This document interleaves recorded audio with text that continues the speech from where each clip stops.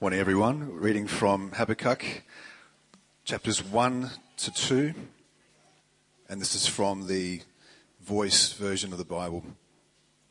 How long must I cry, O Eternal One, and get no answer from you? Even when I yell to you, violence is all around. You do nothing to save those in distress. Why do you force me to see these atrocities? Why do you make me watch such wickedness? Disaster and violence, conflict and controversy are raging all around me.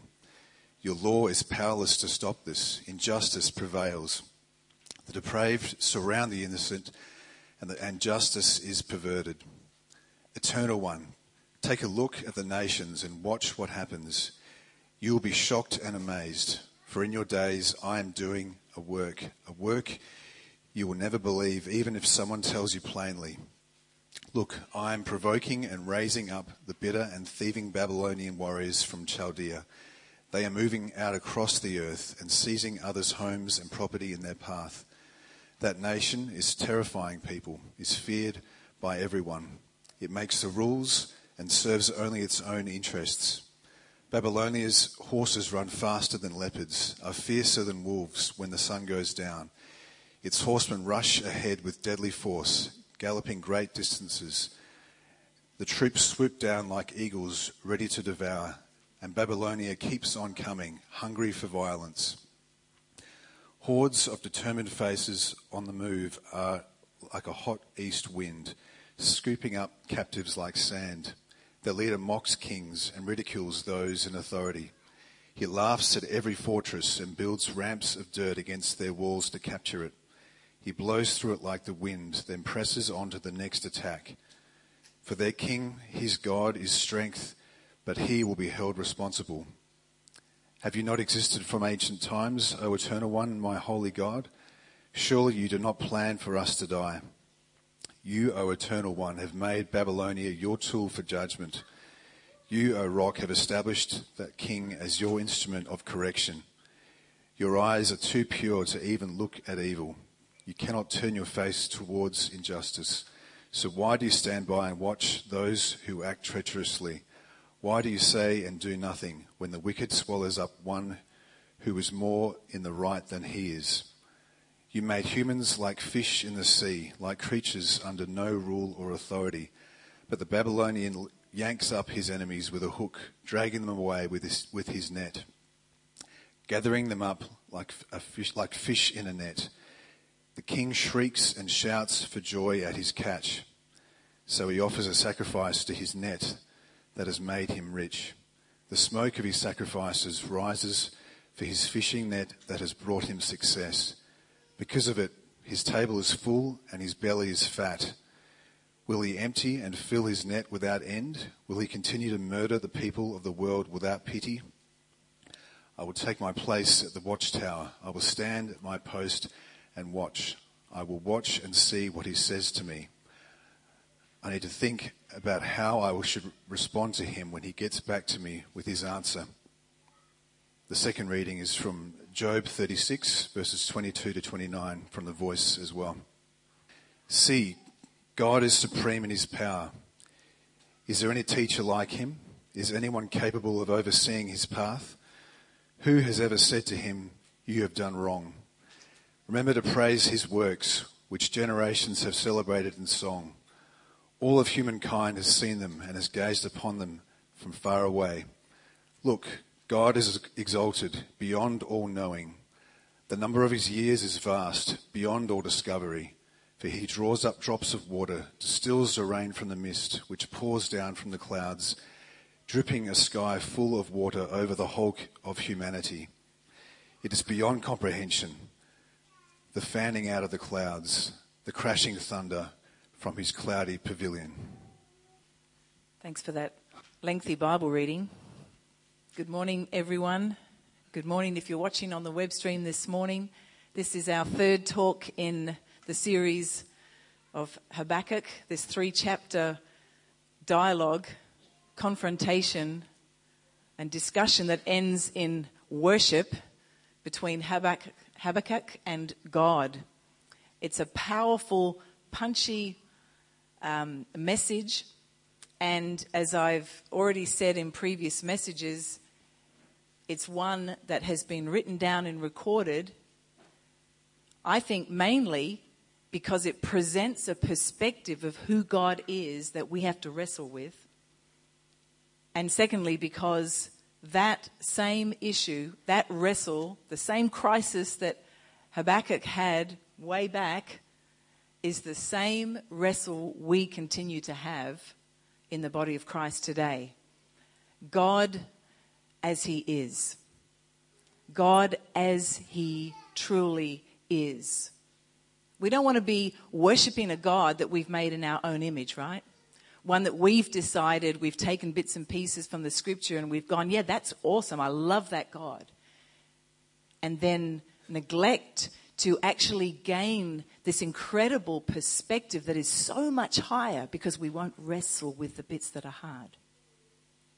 God wants to give that kind of knowledge, that kind of experiential knowledge to all of us.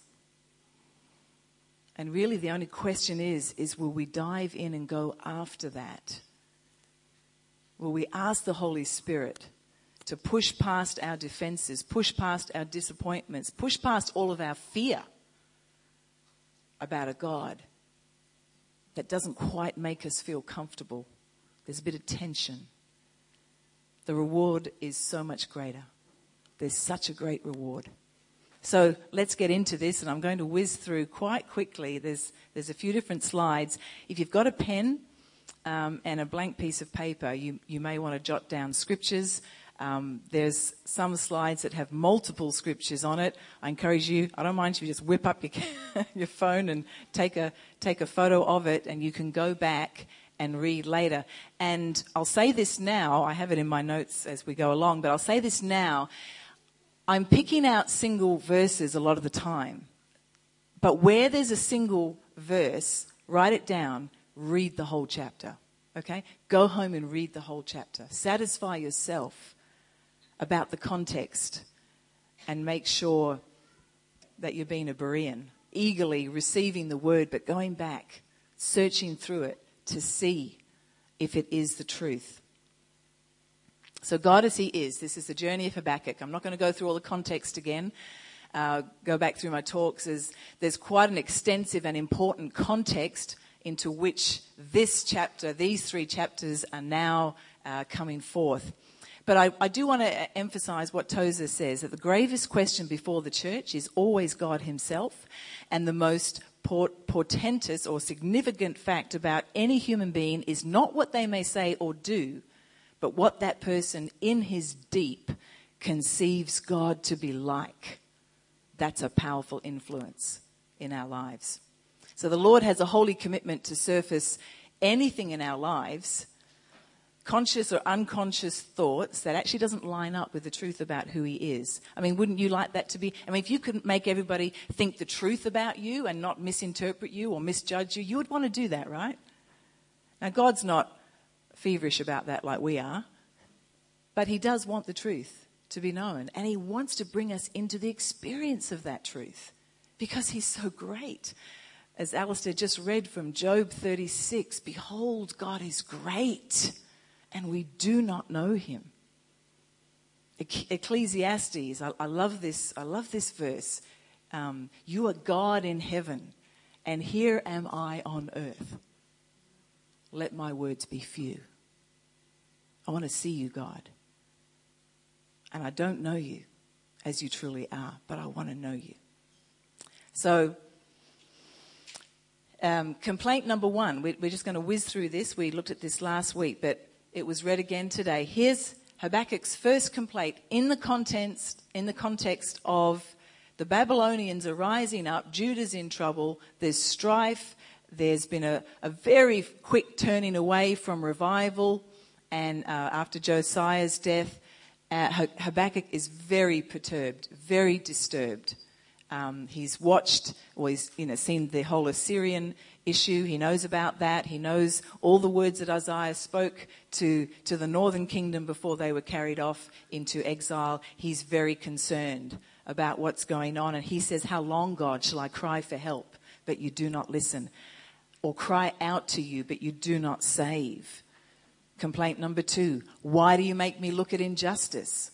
Why do you tolerate injustice? Destruction and violence are before me. There is strife and conflict abounds. And he means in Judah primarily. Complaint number 3, and because of this, the law is paralyzed and justice never prevails.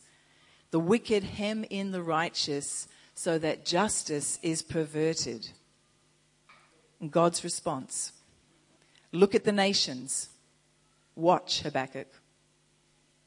Be utterly amazed, for I'm going to do something in your days that you would not believe even if you were told. If Jeremiah came to you and said, Habakkuk, guess what's going to happen? You wouldn't believe it. If Isaiah had written about it, you wouldn't believe it. If Ezekiel came to you, you wouldn't believe it. You're going to hear it from me, Habakkuk, because it is utterly, utterly incomprehensible to you. God is about to confront Habakkuk's paradigm, shake his assumptions and shatter any confidence he's had in his own wisdom and understanding about everything, about God and who he is and what's going on. Just stop a minute and think, what would that feel like? Maybe you've had that experience where like everything you thought was true, everything that you thought was reality suddenly has been ripped out from under you, and you feel like you're on sinking sand. God's assessment is that Habakkuk won't believe it unless he's heard it from God himself. This is what God said. This was the earth-shattering news. I am raising up the Babylonians, that ruthless and impetuous people who sweep across the whole earth to seize dwelling places not their own. And in case you think I don't know the Babylonians, Habakkuk, they are a feared and dreaded people.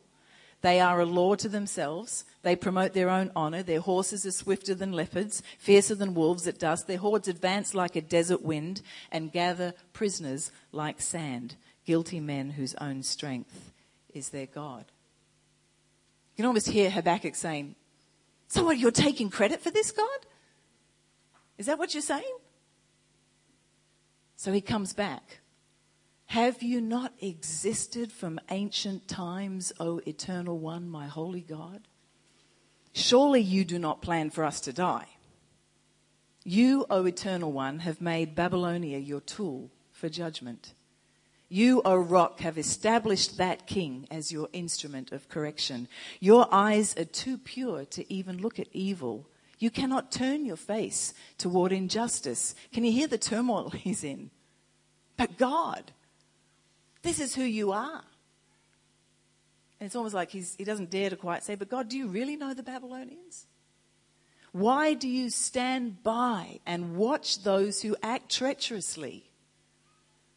Why do the wicked prosper? Why do you say and do nothing when the wicked swallows up the one who is more in the right than he?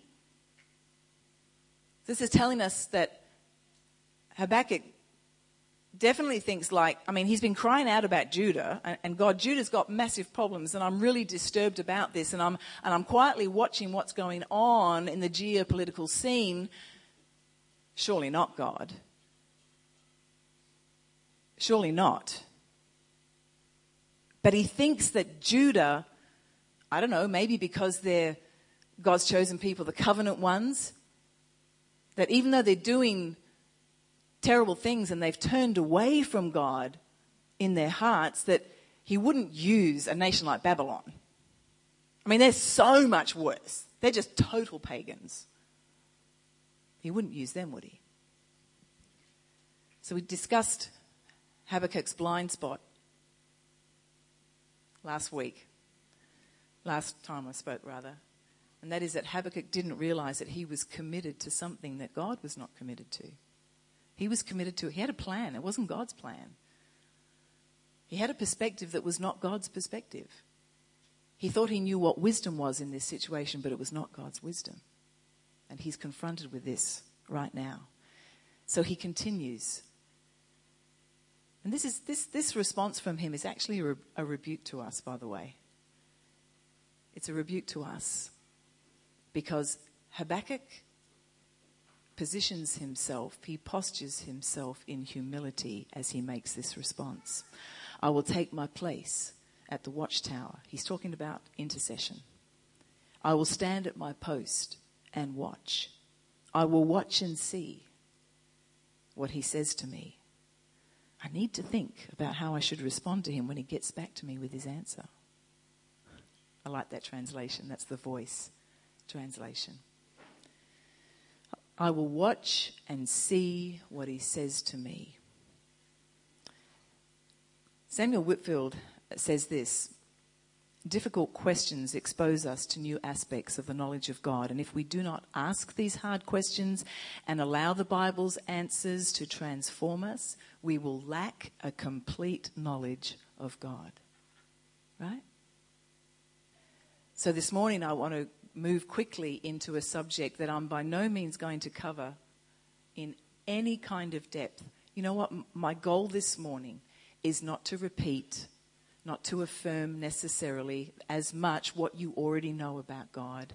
My goal is to challenge us on the issues that we don't like to wrestle with, is to raise the scriptures that confront us with a paradigm that we put far from us.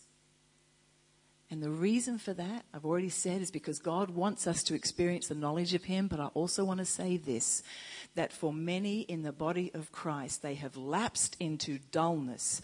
They have lapsed into a passivity that is motivated by a lack of understanding of God or a fear to understand him, lest he requires something of me that I don't want to give.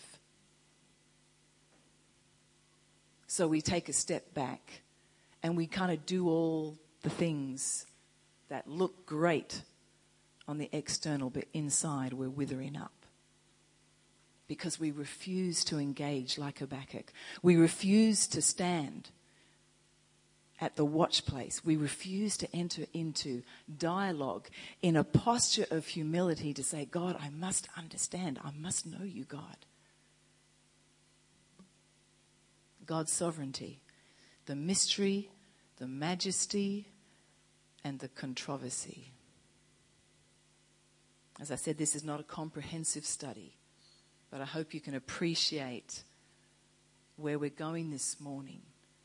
And my heart is to stir us all, as I've been stirred and continue to be stirred, that God is great and we do not know him, but he invites us into the storm of revelation with him. Romans 11:36, everything comes from him. It exists by his power. It is intended for his glory. All glory to him forever. Amen. In order to study the message of Habakkuk with integrity, we have to wrestle with a much bigger issue, and that is the sovereignty of God. Again, a quote from Samuel Whitfield: God does not give us the freedom to alter his words. He wants us to face what he has revealed about himself, even if we find it offensive. Our offense exposes a greater issue that God wants to address. Isn't that a great statement? So will we be Berean? Acts 17, you're going to have to go and look at that yourself. Will we examine God's word eagerly in order to know him? Not a God we've made in our own image, but God as he is. As Tozer says, this is a grave and significant matter. Don't switch off. I will watch and see, says Habakkuk. A humble response that rebukes our arrogance and our fear. Is God capable of evil? I could say, turn to the person next to you, but I won't. Is God capable of evil? Let's just explore this a little bit. This decision by God to raise up the Babylonians looked evil and it felt evil. Can you appreciate that? Yes. it was incomprehensible to Habakkuk what God was imminently going to do. And if you've read anything about the exile and looked into that and studied that, and the Babylonians and the Assyrians actually before them, this is a horrifying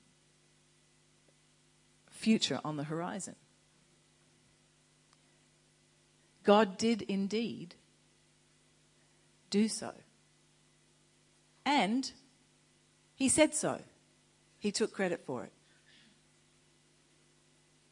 Now, before you think I've gone bonkers, let's just move across to 1 John 1:5. Let's look at this. God is good, and there is no darkness in him at all. James 1:16 and 17. You know, every good gift is from above. Now, this verse says that everything that is good comes from God because God is good. 100%, no question.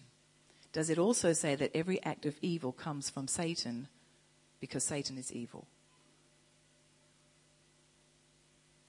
It actually doesn't say that. It's just addressing the issue of God is good. Everything that he does is good. There's a Hebrew word, rag, and it means evil in Hebrew. The following verses are examples in the Bible of God as the perpetrator of rag. Now, this is where I said to you, read the whole chapter. Go home, please. Go home, search the scriptures. Read the whole chapter. Here we go. Ezekiel 14, verse 21. I'm just going to read it to you. For this is what the sovereign Lord says. How much worse will it be when I send against Jerusalem 4 dreadful judgments, rag, sword and famine, wild beasts and plague, to kill its men and their animals. Isaiah 45:7. I am the Lord and there is no other.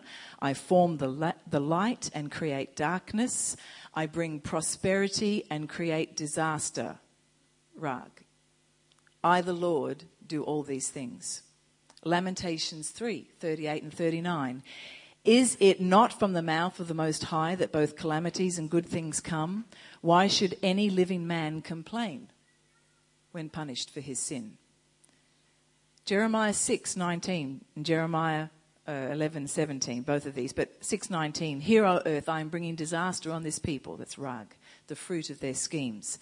Verse 17, 11:17. The Lord Almighty who planted you has decreed disaster, rag, for you. Because the people of both Israel and Judah have done evil and aroused my anger by burning incense to Baal. There are many other verses in Scripture like this. I've just given you like this much. Similar verses. So while God's judgments, of which chastening is a part, and this is a quote by Bob Sorg, are experienced as evil by those under them, his works never proceed from an evil heart, for there is no evil in God. God is altogether good, and all his judgments are motivated by his goodness. Isaiah 26:9. When your judgments, O God, come upon the earth, the peoples of the world learn righteousness. Right?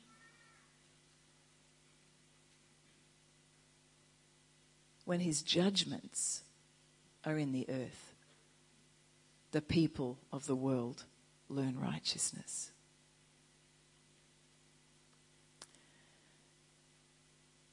God is capable of evil acts, but he is incapable of evil motives. Keep listening. Jeremiah 29, verse 11. This is to the exiles in Babylon. This is the letter. This is from the letter that God writes. He gives it to Jeremiah to give to the people. For I know the thoughts that I think towards you, says the Lord. Thoughts of peace and not of evil, rag, to give you a future and a hope. Isn't that awesome? He's writing this tenderly to the ones that he's carried into exile, to chasten them. You know, Mike Bickle says Jesus uses the least severe means to reach the greatest number of people at the deepest level of love without violating our free will. Isn't that I think that's a great definition for sovereignty of God.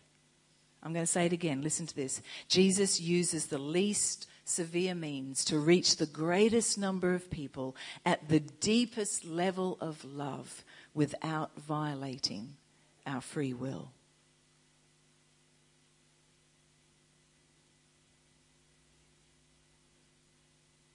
Is he capable of that? Absolutely. Does he love that much? Yes, he does. Had he warned Israel that they would be taken into exile by foreign nations if they refused and refused and refused and refused to turn back to him? Yes, he did. Deuteronomy 28. You can read the whole chapter. He forewarned about this. Remember Joseph? Remember all the stuff that happened to Joseph? All the terrible stuff? Sold into slavery by his own brothers. They told lies about him, told the dad, told Jacob, no, he's dead, eaten by wild animals, and he ends up in Egypt, and then Potiphar's house, and he's framed, and he ends up in the prison, and he's forgotten there for 2 years, and finally, 17 years later, and there's famine in the land, and Joseph is at the right hand, executing this amazing plan that had been put into action 7 years earlier to feed the regions of the area, and his own brothers come to him asking for food. In chapter 50, this is what he says to them. This is after they now know who he is, and he says, what you meant for evil, what you intended for evil, God used it for good. This is where you want to sit there and just say, let my words be few, God. My understanding is no understanding at all.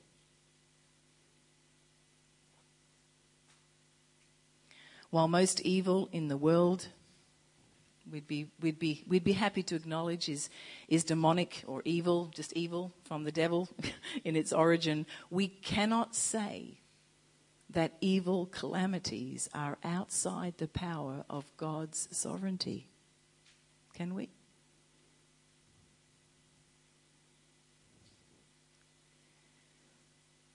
I would actually be more afraid if that was the case. If the evil and the calamities and governments and all these things that are going on were outside of God's sovereign rulership, we have a lot to be afraid of, far more than believing that he's actually sovereignly involved. Okay? That's the truth. Do you remember when David, this is 2 Samuel 24, right? That whole story, right? 2 Samuel 24, read it. It's David is being disciplined by God. It's to do with the census that he took of the army and he wasn't supposed to. And anyway, this is, God punishes. He disciplines. Same word. Are you okay with that? Yes. God disciplined David.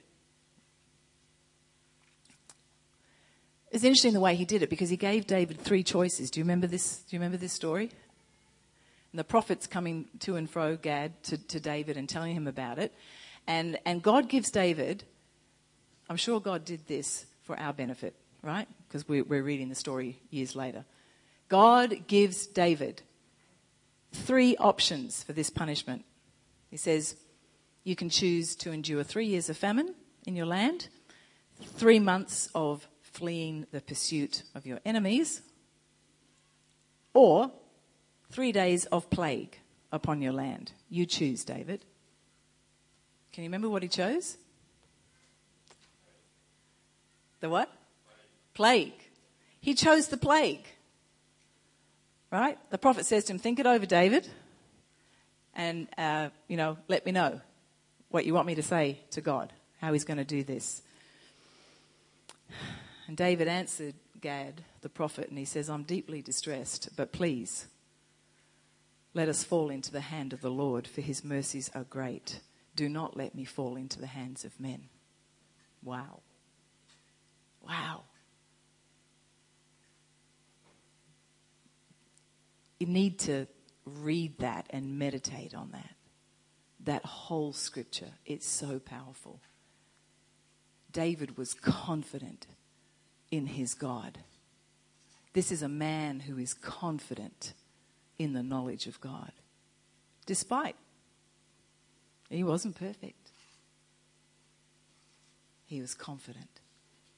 I want to just keep pressing in here a little bit more. Just hang in with me, because this is a big one. Is God ever the author of sickness? Exodus 4:11, the Lord said to him, this is to Moses. Moses is trying to back away, by the way, from being the person who has to go to Pharaoh and say all these things that he's probably thinking, I'm going to get killed on the spot for saying this is going to happen. So he's trying to say, I can't do this, God. And the Lord says to him, Moses, who gave human beings their mouths? Who makes them deaf or mute? Who gives them sight or makes them blind? Is it not I, the Lord? Now go. I'm going to help you speak, and I'll teach you what to say. Little interesting comment on the sovereignty of God there. Micah 6:13. God says, that is why I will strike you down with disease. And some translations say sickness, whatever, and destroy you because of your wrongdoing. Habakkuk 3:5. This is where we are. Plague went before him. Pestilence followed his steps. Deuteronomy 32:39. I am he. There is no God besides me. I put to death, I bring to life. I have wounded and I will heal, and no one can deliver out of my hand. Stay with me. What about natural disasters? Lots of natural disasters going on in the book of Job, aren't there? God says, have you entered the storehouses of the snow, Job? Have you seen the storehouses of the hail, which I reserve for times of trouble, for days of wars and battle? Satan has limited and delegated power in this area as well. Read those Psalms. Read Revelation. Amos 3, verses 5 and 6. Does a bird fall into a trap, says the Lord, if no net has been set for it? Does a trap snap shut if nothing has set it off? Does the trumpet sound the alarm in the city without frightening the people? Does disaster come to a city unless the Eternal One has done it? Listen, I'm reading straight out of Scripture. That's all. Because we're getting into the swirl of Habakkuk's crisis now.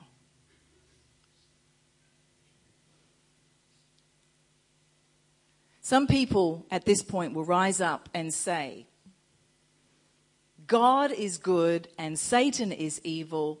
It's not right to blame God for evil things happening.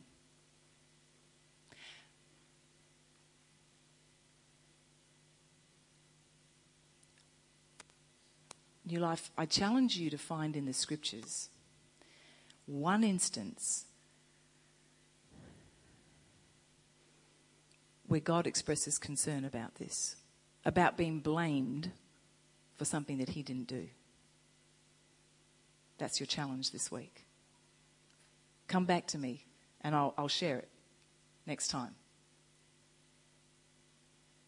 If you can find one situation where someone's going, God, why are you afflicting me? Blah, blah, blah, blah. And God goes, hey, stop blaming me. I didn't do this to you.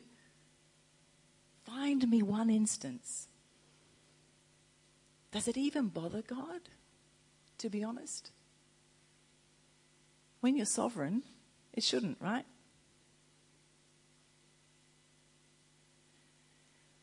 God would never use the devil to accomplish his purposes. That's another thing I hear a lot. And this is exactly Habakkuk's complaint. But what about Job?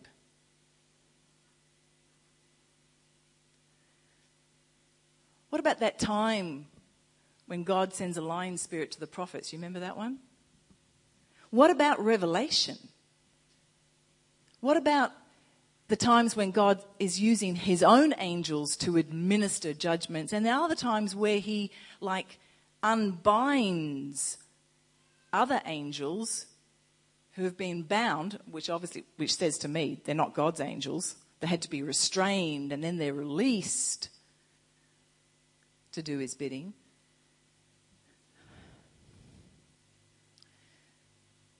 Jesus has control over the end time judgments, sometimes released by the angels that serve him and sometimes released by demonic angels. Another question, is this God or the devil? Now, here's a little bit of light relief. Whenever trouble invades our lives, there is likely, and there certainly can be, a mixture of factors in play. God, always God. God never steps back and says, I'm not even watching this. Never. Thankfully, never. Satan, yes. Others, yes. Others can bring evil into our lives. Our own actions, yes. The consequences of our own stuff and our sinfulness and whatever. And forces of nature can also be involved. And can I say it's a nature, a created order that is groaning. The earth is groaning. Can't wait to be restored.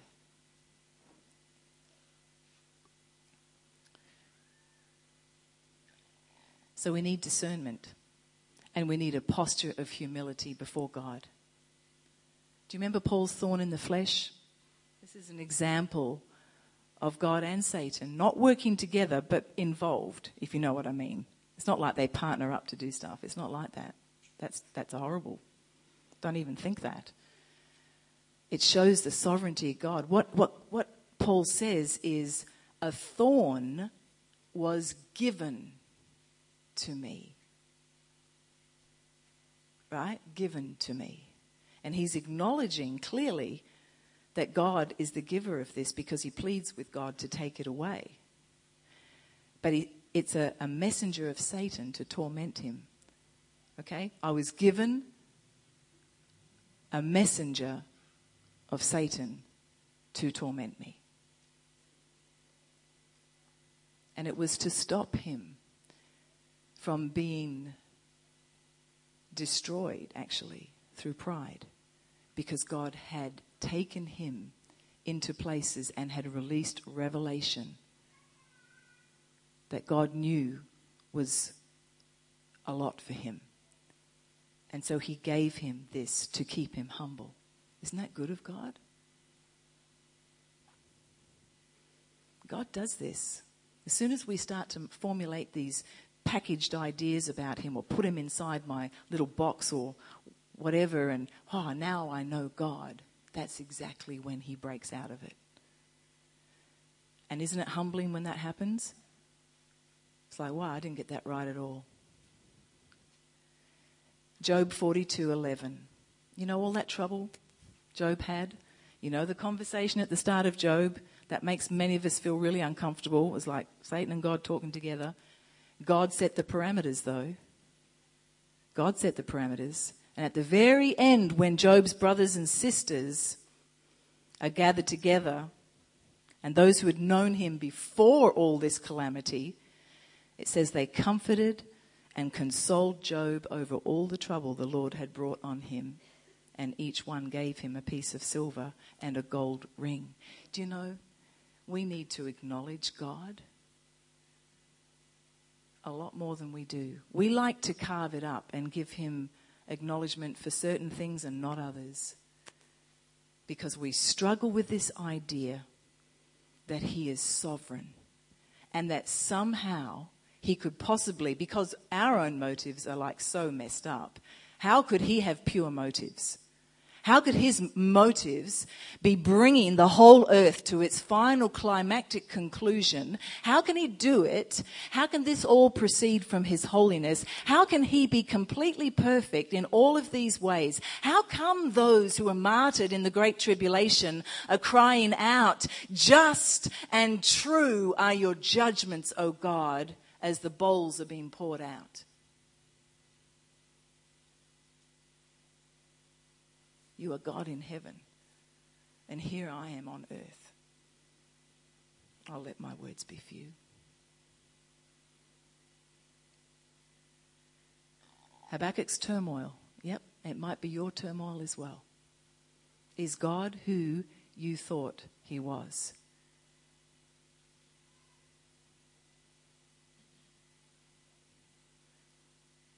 Maybe when you were told about Jesus, or maybe when in your early formative years as a Christian, you were actually taught things. You heard things said about God, and that has not worked out in your life.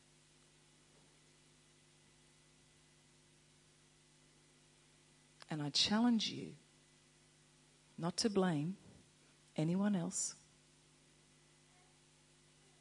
You leave that with God. You go search him out. You open the word. And remember, we are all going to stand before him to give an account. And if I didn't spend the time getting to know him and wrestling with this so that I could worship him in the way he's going to be worshipped, then that rests with us, doesn't it?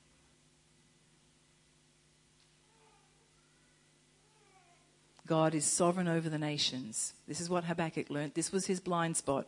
Oh, God is sovereign over the nations. And even evil and wicked nations can accomplish his purpose. That was what Habakkuk did not like. This was his issue. This was his blind spot. This cannot be you, God, and this cannot be right, and this cannot be just. This is not you.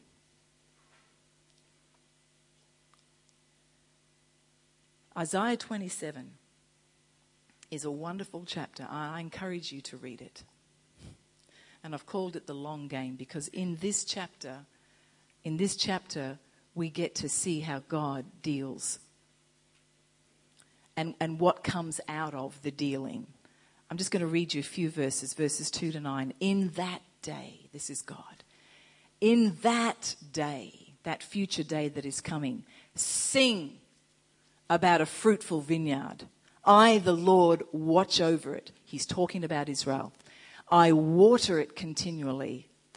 You can extend it because we've been grafted in. You can extend it, say, this is me as well. This is the church, if you like, but this is Israel. I water it. I guard it day and night so that no one may harm it. I am not angry. If only there were briars and thorns confronting me, I would march against them in battle and set them all on fire. Or else let them come to me for refuge. Let them make peace with me. Yes, let them make peace with me. In days to come, Jacob will take root. Israel will bud and blossom and fill all the world with fruit. Has the Lord struck her as he struck down those who struck her? Has she been killed as those who killed her? By warfare and exile you contend with her. With his fierce blast, he drives her out as on a day the east wind blows. By this, then, will Jacob's guilt be atoned for. By the dealings of the Lord God Almighty, the sovereign great I am, whose wisdom is higher than the heavens. And his wisdom is not our wisdom. His love and his faithfulness reach to the heavens. Consider him. If you could come, Ken. Consider him. Hebrews 12. Consider who? I'm drawing you now to Jesus. I'm drawing you. Consider him. When was the last time you questioned God about his dealings with Jesus Christ, his own son? When did you hold him to account? When did you say, God, that was not right? The one guiltless, sinless Son of God, have you ever questioned God about his wisdom on that?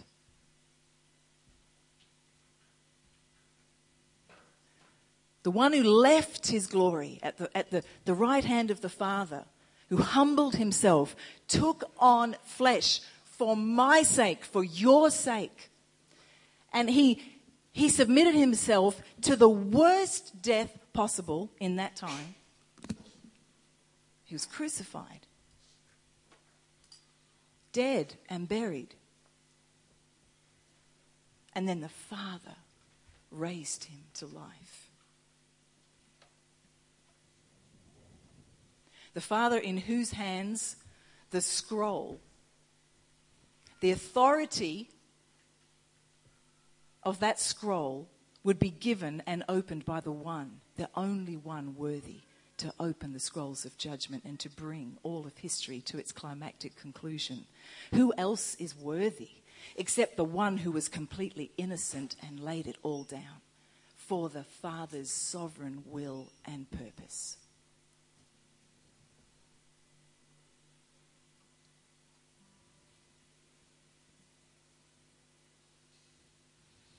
Consider him.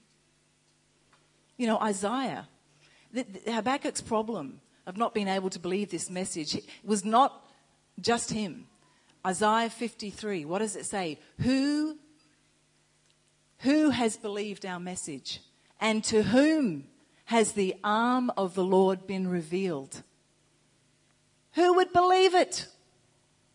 Who would believe that the might and power of the Eternal One would accomplish this?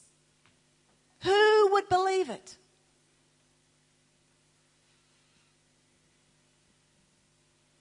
We all believe it. No problem. Habakkuk's confusion.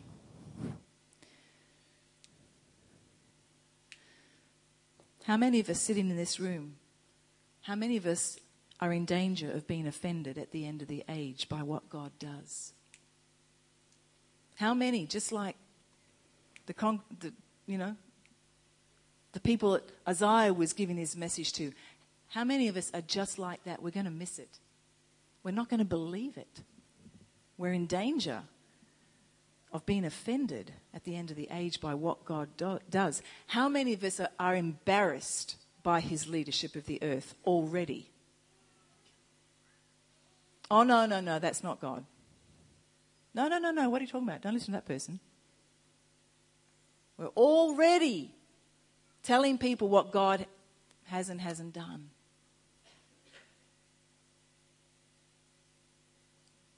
Let my words be few, eh?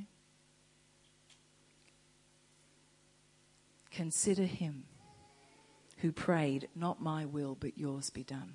Consider him the author and perfecter of our faith. In faithfulness, he will present us faultless to the Father. Will we worship him? Will we trust him? Will we say like the psalmist, Psalm 119, I know, O Lord, that your judgments are right and that in faithfulness you have afflicted me. Doesn't mean that we don't discern. Doesn't mean that we let the enemy stomp all over us. But if we are blinded to who God is and how he works, how can you even know what's going on? It's when the truth dwells richly in you that you can discern what's going on. And we take up the appropriate stance and the appropriate weapons at that point, lest we be wrestling God himself.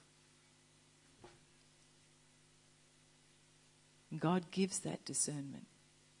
He gives it. He trains us. We might get it wrong a few times, probably will, that's okay. Keep your heart in a humble posture before him.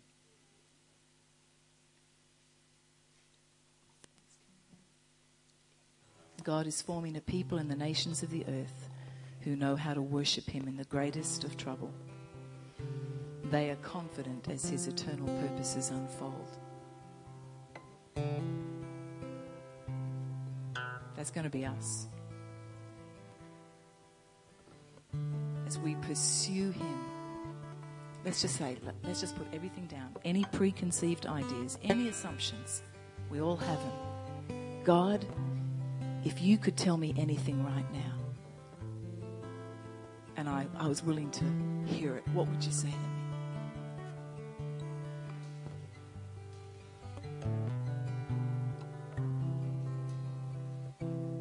Consider him, who for the joy set before him endured the cross, scorning its shame, and sat down at the right hand of the throne in heaven. Consider him.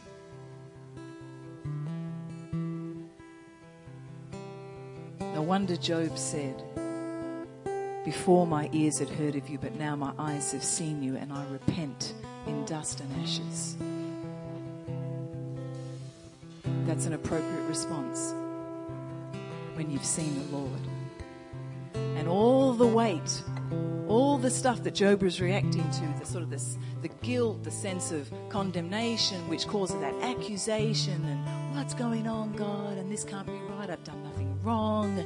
All that stuff drops away it just drops away in the light of the glory of who he is. It just drops away. My heart comes alive again. Has your heart been dull and wasting away? I challenge you this morning, there's a reason for it. And God is not the one who's withdrawn from you. And he wants to be known. He wants to be known by you. But he wants to be known as he is.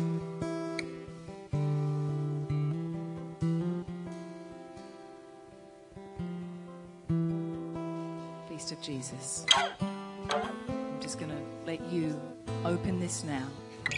Take the bread. Drink the juice. And Ken, if you would just sing the first couple of verses of this beautiful song, It Is Well. Some of you, hands up if you know the story behind this song. You know the story, okay. You know. If you don't know, go look it up.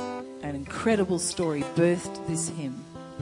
It is well with my soul. He gives and takes away, but it is well with my soul. Jesus, we thank you that you have made it well with our souls. Jesus, this morning and every other Sunday morning, we drink and we eat and we say thank you, and we rarely think that you would call us in to this kind of life. We rarely think it was unjust. We're more than happy, God, for you to be sovereign over this decision that has saved my life. God, help us. Holy Spirit, open our eyes and give us willing hearts to love you strongly. Break off the dullness, God, because of stuff that's gone on inside of us that we don't want to acknowledge, we don't want to talk about it. Jesus, have mercy on us today and deliver us from our blindness in the same way you delivered Habakkuk, because then his heart was set free to worship. We haven't got there yet in the story, God, but I know that you're drawing us into this world so that we can be free to worship you with all of our heart, soul, mind, and strength. Amen.